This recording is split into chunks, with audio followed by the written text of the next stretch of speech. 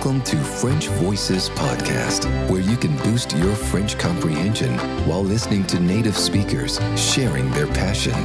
It's authentic. It's hosted by Jessica, and it's starting now.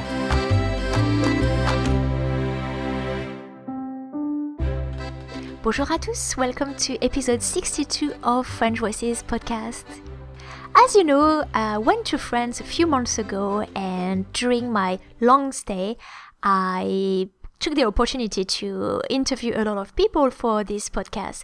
Some people who I knew, or when I was finding someone interesting, then I would inquire about it and try to organize an interview, which was great because I got to meet the people in person, and also I learned, and that's what I really like about making that podcast for you, is I learn a lot myself. And a few episodes ago, I interviewed Philippe Hertel, who is a falconer, who has a show in Provins called Les Aigles des Remparts. So if you haven't listened to it yet, listen to it. It's a fascinating episode. It's episode 56 of this podcast.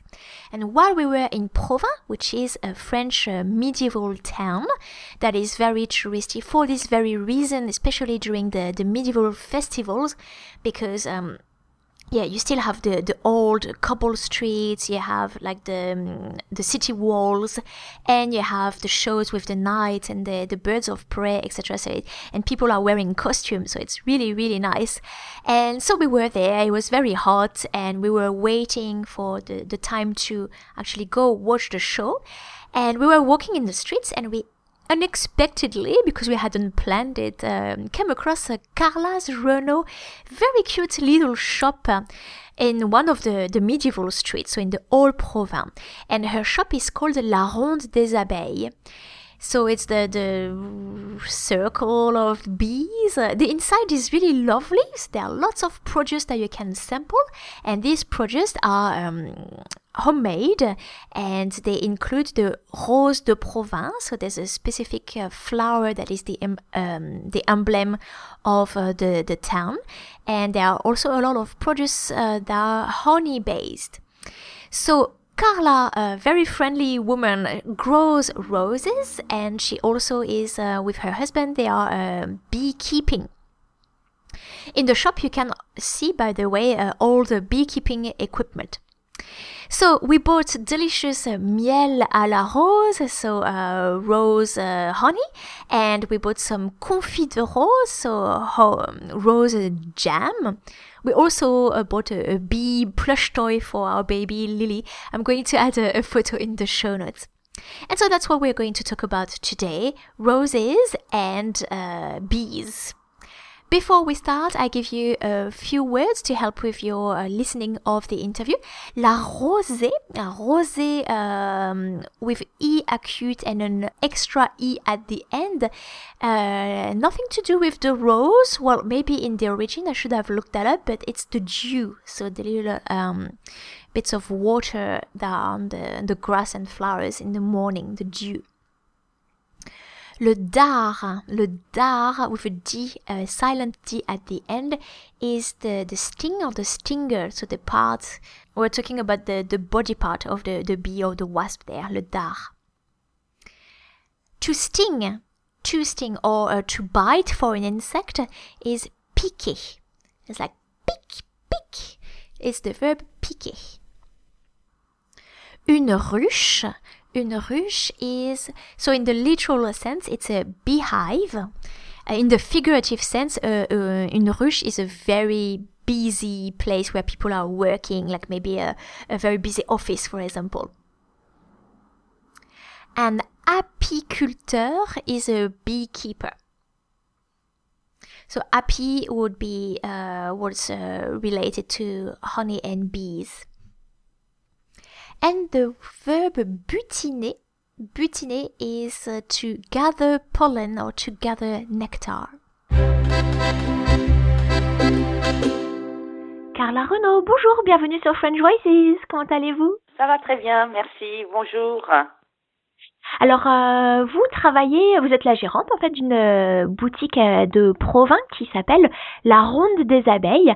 Donc, dans cette interview, nous allons parler donc d'apiculture, mais aussi de la rose de Provins. Donc, c'est deux choses qui ont en commun de piquer. Donc, l'une par son dard et puis l'autre par ses épines. Oui, On commence par quoi? On peut commencer par la rose, hein. Par la rose? Alors, Oui, pourquoi puisque cette rose est célèbre? parce que c'est l'emblème de Provins, hein. C'est celle-là qui a été ramenée par Thibaut IV en 1240 et qui vient de Syrie. D'accord, donc elle est célèbre parce que elle a été rapportée d'une croisade, Voilà. d'une expédition. C'est ça Oui. même. Elle a été rapportée par une croisade. Donc, ils ont cultivé cette fameuse rose qu'on appelait le châtel de la ville haute, quoi. Le châtel, donc un petit peu comme château, Oui, avec voilà, un c'est ça. Un petit peu comme le D'accord. château, c'est le châtel. Donc, cette Oui. rose a une particularité, elle ne fleurit qu'au mois de juin. Un mois. Ok. Un mois de floraison, pas plus. Est-ce qu'il y a un mot spécial pour décrire ce type de fleurs qui sont très éphémères? Justement, c'est ça, c'est le mot, elle est éphémère. Hein. Éphémère, Ouais. d'accord. C'est carrément le mot, éphémère. C'est ce que je dis Fleur à tous mes éphémère. clients. Voilà. Oui. Et donc Qui fleurit au mois de juin. Elle fleurit au mois de juin. Elle a une odeur, mais qu'on voudrait toujours sentir, parce qu'elle est, elle est sublime. C'est une petite rose sauvage qui ressemble un petit peu à une églantine. Oui, d'accord. Moi, je la cultive. J'ai des champs de roses. J'ai presque 3000 mètres carrés de terrain de roses. Ah oui, c'est pas dans votre jardin alors. Ah non. Oui. Ça serait un peu petit dans mon jardin. Non, j'ai vraiment carrément des grands champs de roses. J'ai des jeunes qui viennent cueillir, que j'emploie. J'en ai une dizaine. Et on les ramasse, on les trie, c'est-à-dire on trie pétale par pétale pour enlever toutes les cochonneries qu'on appelle ça, les impuretés. Tous les feuilles, les pistils, les petits escargots, voilà. Et pétale par pétale, ça fait beaucoup de travail, ça. Ah oui, mais on a la technique. Oui. Il y a la technique. Il y a une technique spéciale. Ouais. Ah oui. Parce que mon mari a construit des très grands tamis. Hein. Oui. On dépose donc toute notre récolte sur les tamis. Et comment que ça s'appelle et après je mets tous mes cueilleurs autour et on trie. Voilà. Et après avoir trié, enlevé toutes les impuretés, on secoue pour enlever toutes les étamines, petits trucs jaunes là. On les secoue et après quand tout est bien propre, on les met en sac et au congélateur. Comme ça nous permet de fabriquer en allant. Voilà, donc vous faites un stock pour l'année entière, en fait. Vous arrivez à... Ouais, d'accord. Ça représente quelle quantité de pétales de rose en, je sais pas, volume, en volume, cette année, par exemple, nous avons fait 220 kilos de pétales de rose. D'accord. Et sachant qu'un pétale ne fait pas 1 gramme.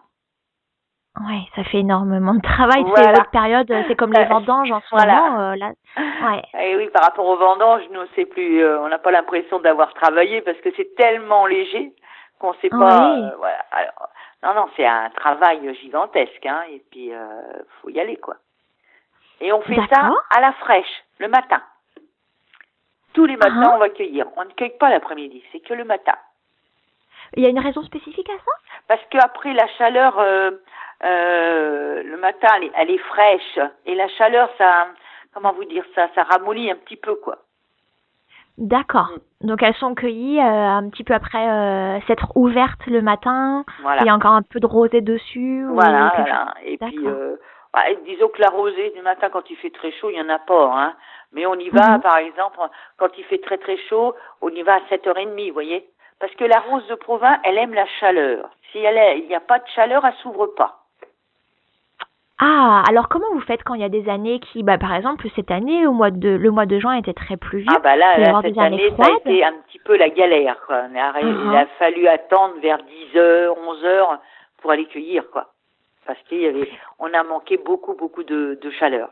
Mais les autres, c'est la première année en 23 ans qui est si mauvais, hein. D'accord. Mais vous avez eu la même quantité de roses au Alors, final? cette année, j'ai cueilli donc 220 kilos, comme je vous ai dit tout à l'heure, Ouais. mais j'en comptais cueillir 320, c'est-à-dire qu'on a perdu 100 kilos.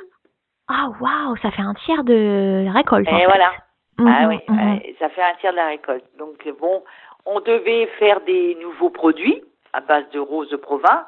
Et Ouais. en fin de compte, on n'en fait pas de nouveaux produits. On va attendre l'année prochaine. Étant donné qu'aussi qu'on a planté 1200 rosiers.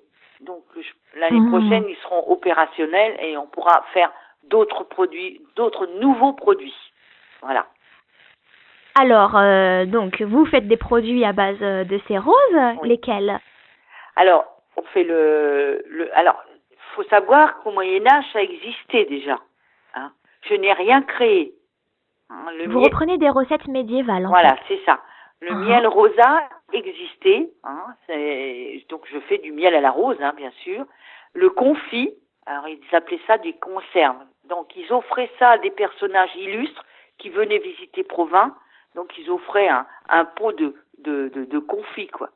Pétales de confiture. Oui. Confit, c'est confiture, hein. Ouais, oui. Alors donc moi je fais partie des personnages illustres maintenant parce que c'est vrai qu'on est reparti avec notre pot de confit aussi. Exactement, voilà. Oui. C'est un personnage illustre, oui.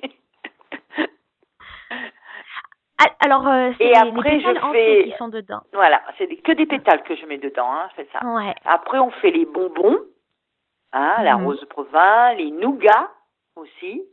On fait de la moutarde à la rose. Ah bon? Ah oui. Je me rappelle pas avoir vu ça dans le boutique. Ah, vous n'avez pas regardé tout, Jessica. Hein, il faut tout regarder. Hein. Et oui, je fais de la moutarde à la rose qui est très bon avec des tomates, des concombres, puis de l'avocat. C'est délicieux. Ah ben il n'y a plus qu'à revenir alors. Voilà, vous êtes obligé de revenir, oui. Certainement, oui, oui. Et on fait le pain d'épices à la rose de Provins aussi. Alors, j'ai jamais cuisiné avec des pétales de rose. Comment on la cuisine? Est-ce qu'on peut déjà choisir n'importe quelle variété? Par exemple, je peux aller chez le fleuriste, acheter des roses et puis... Non, parce que la rose de Provins, elle est comestible et non traitée. Toutes les roses ne sont pas comestibles. Ah, il y en a qui sont même toxiques ou... Ah bah oui, quand même. C'est amer, hein. Ça, c'est plus que sûr, c'est amer, hein. D'accord. Vous pouvez pas le manger, hein. C'est immangeable quand même. Hein. Non, faut faire très attention. Ça, c'est une variété qui est culinaire. D'accord. Ouais. Alors, comment on cuisine la rose que vous pouvez me donner un exemple? Oui, alors moi, en premier, donc je mets les pétales de la rose de Provins dans le miel. Voilà. Après, je les retire, c'est parce qu'ils sont gorgés d'odeur et gorgés de miel encore. Et de là, je fais mon confit de pétales de rose, c'est-à-dire un confit, c'est un sirop à base de sucre de canne et miel, hein, c'est là. Et je rajoute les pétales de rose de Provins dedans. D'accord. Donc, il y a tout un système et vous pensez bien que je ne vais pas dévoiler mes secrets. Bon, alors on va pas aller plus en avant dans les secrets industriels. Voilà, je vous dis le gros de la chose, mais il y a tout un secret que je ne vais pas dévoiler. D'accord. Bon, vous avez piqué ma curiosité, mais bon, je n'ai pas le droit de savoir. Alors, vous parlez de votre miel aussi, donc vous êtes également apicultrice? Oui, alors nous sommes apiculteurs avec mon mari, hein, on est tous les deux. Hein. Alors ça date de très très vieux, ça. Hein. C'est quand j'étais jeune. Hein. J'avais 23 ans qu'on est devenu apiculteur. C'est un essaim qui s'est trouvé à venir sous un pommier chez moi. Donc c'est un animal protégé. On n'a pas le droit de le détruire. Donc les abeilles sont protégées, ont le statut protégé. D'accord. Ah oui, les pompiers n'ont pas le droit de détruire du tout les abeilles. Hein. Mais sauf cas extrême, quoi. Si ça se trouve dans une cheminée ou dans un mur, on peut pas faire autrement que de les détruire. Sinon, malheureusement. Hein. Ouais. Mais sinon, nous, on va les récupérer. On va les chercher. Hein, chez les personnes qui ont des essaims. Et comment que ça s'appelle? Donc, c'est venu sous un pommier. Et après que Marie, il y a eu un apiculteur qui est venu chercher cet essaim. Et de là, il nous a demandé est-ce que ça vous intéresse de vous lancer dans l'apiculture? Nous, on a dit on veut bien, mais on n'y connaît rien. Ah, ça s'est fait vraiment par hasard, là. Par hasard, vraiment par hasard. Et on a été donc à un rucher école pendant 2 ans. On a été à l'école. Ouais. Pour apprendre le rucher école, là? Oui, ça s'appelle un rucher école. C'est tenu par une personne, un ancien apiculteur, et c'est lui qui nous apprend tout, le b.a.-ba. Et alors bien sûr, il vous fait passer un cadre de couvain avec plein de petites abeilles dessus. Quand vous avez jamais touché ce cadre de couvain avec plein d'abeilles, vous commencez à dire, oh là là, qu'est-ce que je dois faire? Oui. Et donc, j'ai repassé ça tout de suite au voisin, parce que sur le nombre de personnes qui étaient au rucher école, il y avait que 2 femmes. Sur le restant, c'était que des hommes. Hein. Maintenant, il y a de plus en plus de femmes qui sont apicultrices. Ça y est, c'est pris dans les mœurs. Mais avant, c'était des hommes. Hein. Alors, c'est un travail physique par lui-même ou c'est un travail physique? C'était impressionnant. Oui, c'est un travail physique. Parce que après, quand vous avez un rucher, il faut aller chercher les hausses, c'est-à-dire le grenier. Oui. Vous avez le corps de la ruche où la reine est toujours dedans et où elle fait ses bébés. Hein. Oui. Et en haut, on met une hausse. Ça s'appelle le grenier. Il y a 10 cadres. Et là, elles font le miel. C'est là. Et c'est ça qu'on prend. Mais des fois, c'est très lourd. Ça peut peser 25 kilos. Vous voyez? Ah bon? Ah bah oui, hein. Quand c'est bien donné tout ça, c'est assez impressionnant, quoi. C'est très très lourd, hein. Donc il faut être à 2, hein. Il faut être à 2 pour aller chercher tout le miel et puis porter, quoi, surtout ça. Donc voilà, quoi. Et donc on prend ce grenier-là, on l'enlève, et avant de mettre la hausse, on met une grille à reine pour pas qu'il y ait à le faire des petits en haut, où on prend le miel, quoi. Sinon on aurait des couvains dans les cadres, et c'est pas très bien. Alors, je connais quelqu'un qui a des ruches et donc, oui, qui m'avait expliqué, c'est-à-dire cette grille, en fait, elle laisse pas passer la reine-mère qui est plus grosse que les autres. Voilà, elle passe pas dans exactement, le trou, mais les abeilles passent. Oui. Voilà. D'accord. C'est pour éviter qu'elles pondent dans le grenier, quoi, dans les hausses. Ça, c'est pour éviter, comme ça, on a du miel bien comme il faut, quoi. Elle doit pondre que dans le corps de la ruche, hein. Voilà. Et nous, Oui, mais allez-y. Nous, par exemple, pour nous, dans notre région, donc on commence au mois de mai et on finit vers le fin août, quoi. Voilà, le moment des récoltes. D'accord. Et l'hiver, les abeilles... Alors, les abeilles, elles hibernent, hein, elles sont en semi-lithargie, c'est-à-dire elles dorment à moitié. Semi-lithargie, elles font une boule à l'intérieur du corps de la ruche et la reine a toujours 35 degrés, elle est toujours dans les îles, hein.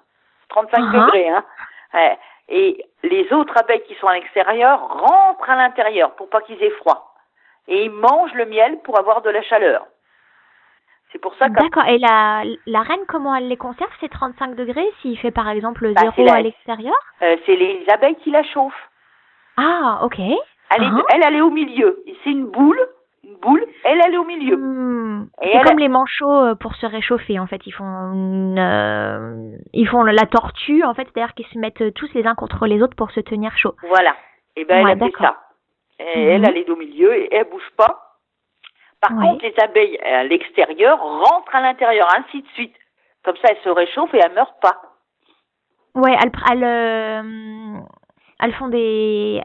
le relais, en fait. Voilà, elles prennent le relais. Ouais. D'accord. Ah oui, c'est intéressant, hein. C'est très intéressant, la vie de l'abeille, hein. Vraiment, la vie de l'abeille, c'est bien simple, c'est la survie de l'espèce. Voilà. Elles font toujours, pour eux, il faut toujours travailler, il n'y a pas de malade, hein. Il n'y a pas de malade. Hein, si une abeille sent qu'elle est faible, qu'elle est malade, elle va mourir. Elle va pas mourir à l'intérieur de la ruche. Faut que la ruche, elle soit propre. D'accord, elle se fait pas entretenir. Elle s'envole et elle va mourir. Voilà. Oh, wow. Ah bah oui, il n'y a pas de malade. Pas du tout. Donc vous êtes tombée amoureuse du monde des abeilles aussi. Ah oui, parce que c'est une société qui est bien, qui pense à vraiment à la société de survie de l'espèce et ils s'aident entre elles. Quand ils ont beaucoup de travail, elles s'aident entre elles et tout. Non, c'est vraiment bien réglé parce que on croit que l'abeille elle est butineuse toute sa vie, mais non, elle a des rôles à jouer.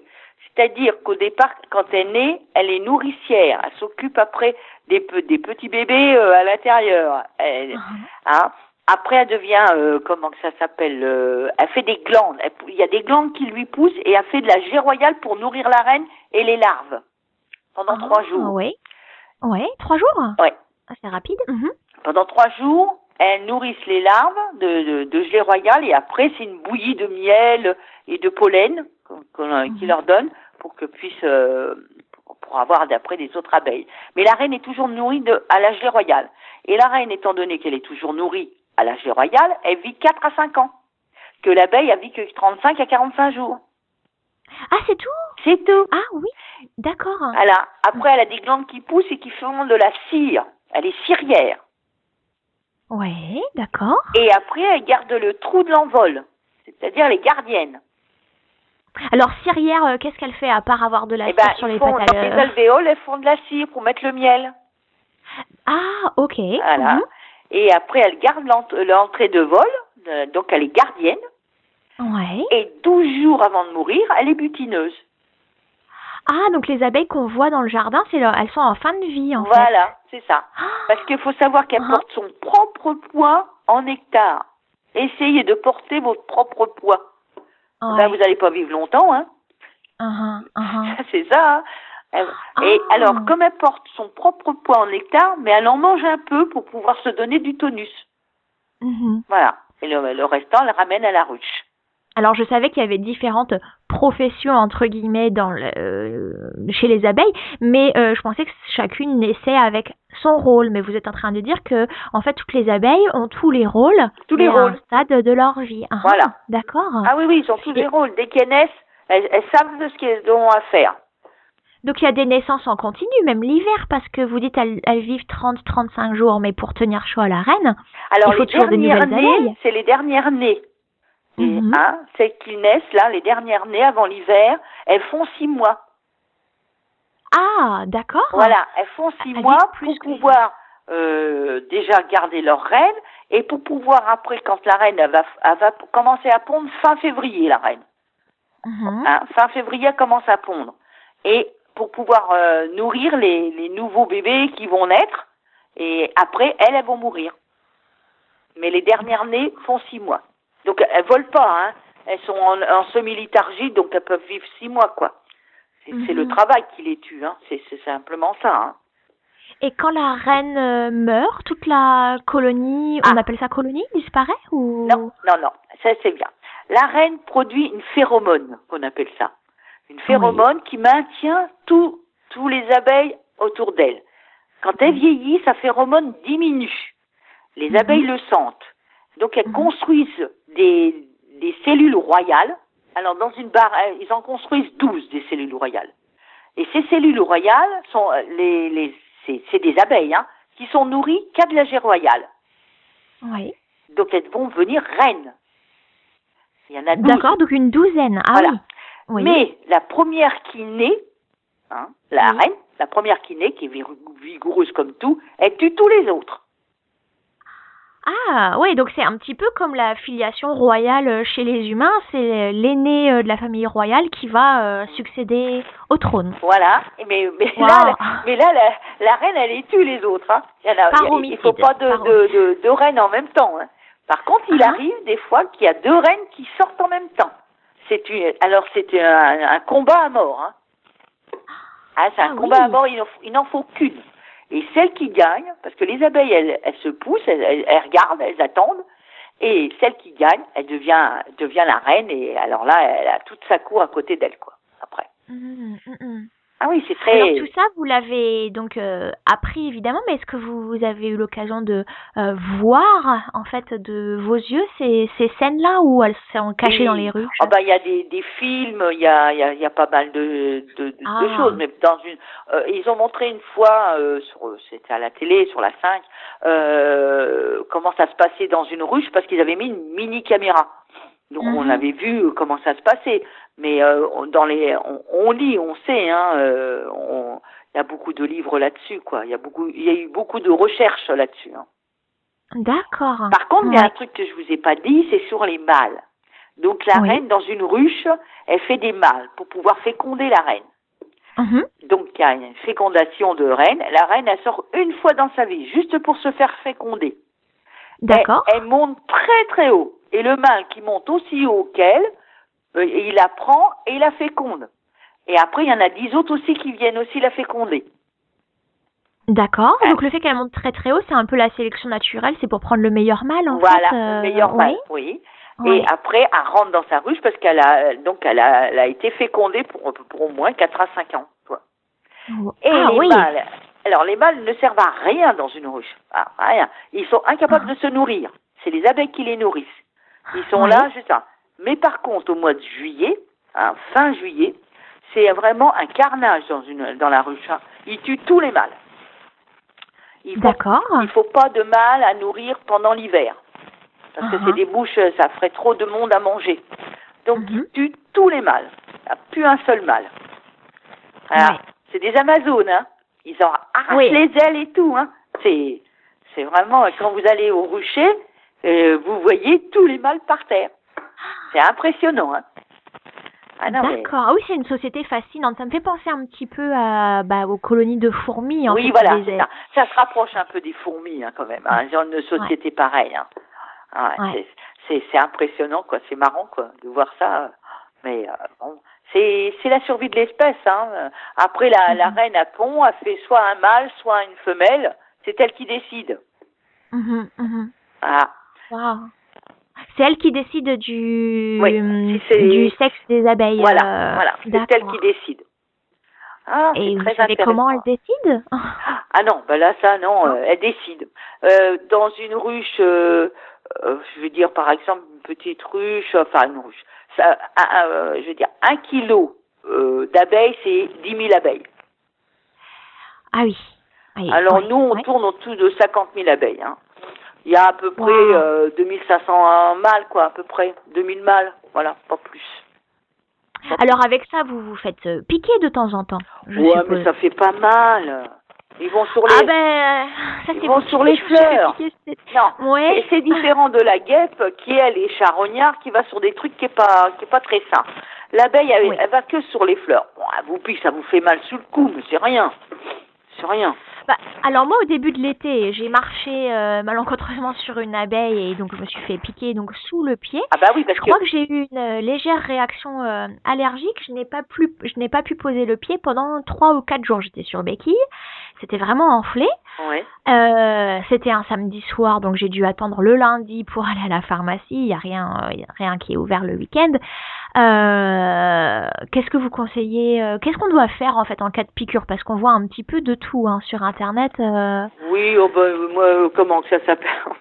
Vous verriez les anciens comment ils font pour enlever. Ils prennent un couteau et ils enlèvent le dard. Hop. Oui, ça faut l'enlever rapidement. Ouais, faut enlever le dard. Après, faut laisser, hein. C'est la nature, faut laisser, faut mettre une pommade. Et voilà quoi. Mais bon, c'est rien. Hein. Il y en a qui mettent du vinaigre. Oui. Voilà. Bon, moi, ça va pas trop marcher, le vinaigre, mais... Non, mais moi, moi, je me suis fait déjà piquer, mais ça m'a rien fait. Hein. Je vais même pas gonfler, alors, vous voyez. Puis j'aime bien voir mes petites abeilles trottiner sur mes bras. Ça me fait rigoler.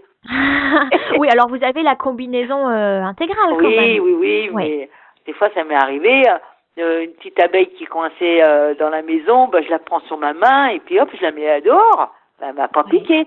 L'abeille, elle pique. Vous savez, l'abeille, elle pique qu'au dernier carat, quand elle sent qu'elle va mourir. Hein, parce qu'elle sait très bien que si elle vous pique, tout est arraché. Ouais. Elle va mourir. Pas la guêpe. La guêpe, elle se rétracte. Son dard se rétracte. Mais l'abeille, non. Non. Elle meurt. Après vous avoir piqué, elle meurt. Alors, elle pique vraiment au dernier carat. Mais si elle n'est pas coincée ou quoi que ce soit, elle vous fait rien. Elle vous fait rien. Vous pouvez même la mettre sur votre main, elle vous fera rien, du moment qu'elle n'est pas coincée. Ouais. Alors ça c'est une belle, je pense que ça va être une belle leçon pour boucler parce qu'il y a beaucoup de gens qui, alors à part si on est fortement allergique, les réactions anaphylactiques, etc. Oui, d'accord, là oui. Voilà, il y a des gens qui ont peur des abeilles ou qui ne les aiment pas, mais ce sont des insectes qui sont vraiment fascinants et qui sont pas du tout agressifs. Hein. Pas du tout. L'abeille est pas du tout agressive. Hein. Agressive. Et qui font. Non, elle n'est pas du tout agressive. Qui font du miel, qui font tellement de bonnes choses et qui sont importantes pour préserver l'écosystème, tout ça. Donc, Voilà, donc on peut essayer de sauvegarder. Les abeilles sont donc faut les protéger, en danger. Faut les protéger, faut faire très attention à elles. Et c'est de là qu'il faut énormément d'apiculteurs, parce que plus il y a d'apiculteurs, plus il y aura d'abeilles. Parce que justement, on en élève, quoi. C'est ça que je veux dire. Et il faut qu'il y ait énormément d'apiculteurs pour qu'on ait encore plein d'abeilles. Alors, ça sera le message de la fin. Donc, si vous voulez, donc je parle aux auditeurs de French Voices. On a déjà fait donc une interview avec donc un fauconnier donc des aigles de Provins. Oui. Donc, si vous allez à Provins, ça vaut vraiment le détour. Ville médiévale, spectacle de fauconnerie, et puis allez aussi à la Ronde des Abeilles. Donc, vous trouverez des produits à base de miel, de cire, donc de produits, comment on dit, de produits apiculteurs. Oui. On dit ça. Voilà. Et puis, donc aussi, tout ce qui est à base de la fameuse rose de Provins. Ah bah oui, c'est incontournable. Hein. À Provins, Ouais. Provins ne serait rien sans sa rose. Hein. Oui, c'est vrai que le spectacle des chevalières retrace aussi donc un petit peu le côté historique, et ça commence avec donc Thibaut IV, c'est ça? C'est ça, Thibaut IV. Thibaut IV qui donc rapporte la rose de Damas. Et puis donc voilà, si vous allez voir Carla Renaud à la Ronde des Abeilles, vous pouvez lui dire bonjour de ma part, et aussi vous pouvez lui demander, elle vous montrera.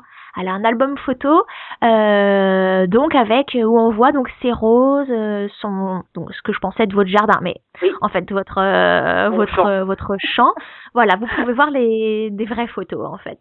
C'est ça même. Je vous remercie beaucoup Carla de votre intervention, puis on se dit à la prochaine sur Provins, parce que j'ai pas testé donc la moutarde à la rose. Ah bah faut revenir là. Ouais. Je reviendrai. À bientôt. À bientôt. Au revoir. Au revoir. I hope you've enjoyed listening to this interview. I personally could have gone for another hour easily of conversation with Carla, because I do like bees, even though I get stung sometimes, but that's because I'm doing something stupid generally. And I also like ants. I think they are fascinating structures and societies. Now, if you want to learn more French and to find out, among many other tips, why you translate, for example, some other produce by d'autres produits and not des autres produits, so all these little subtleties, I've added some comments in footnotes of the transcript to help you, and these comments are exclusive to the PDF version that you can purchase with the episode. I like to give some more grammar, pronunciation, cultural, or sometimes spelling tips to help you with your French learning. Thanks a lot, and see you in the next episode of French Voices.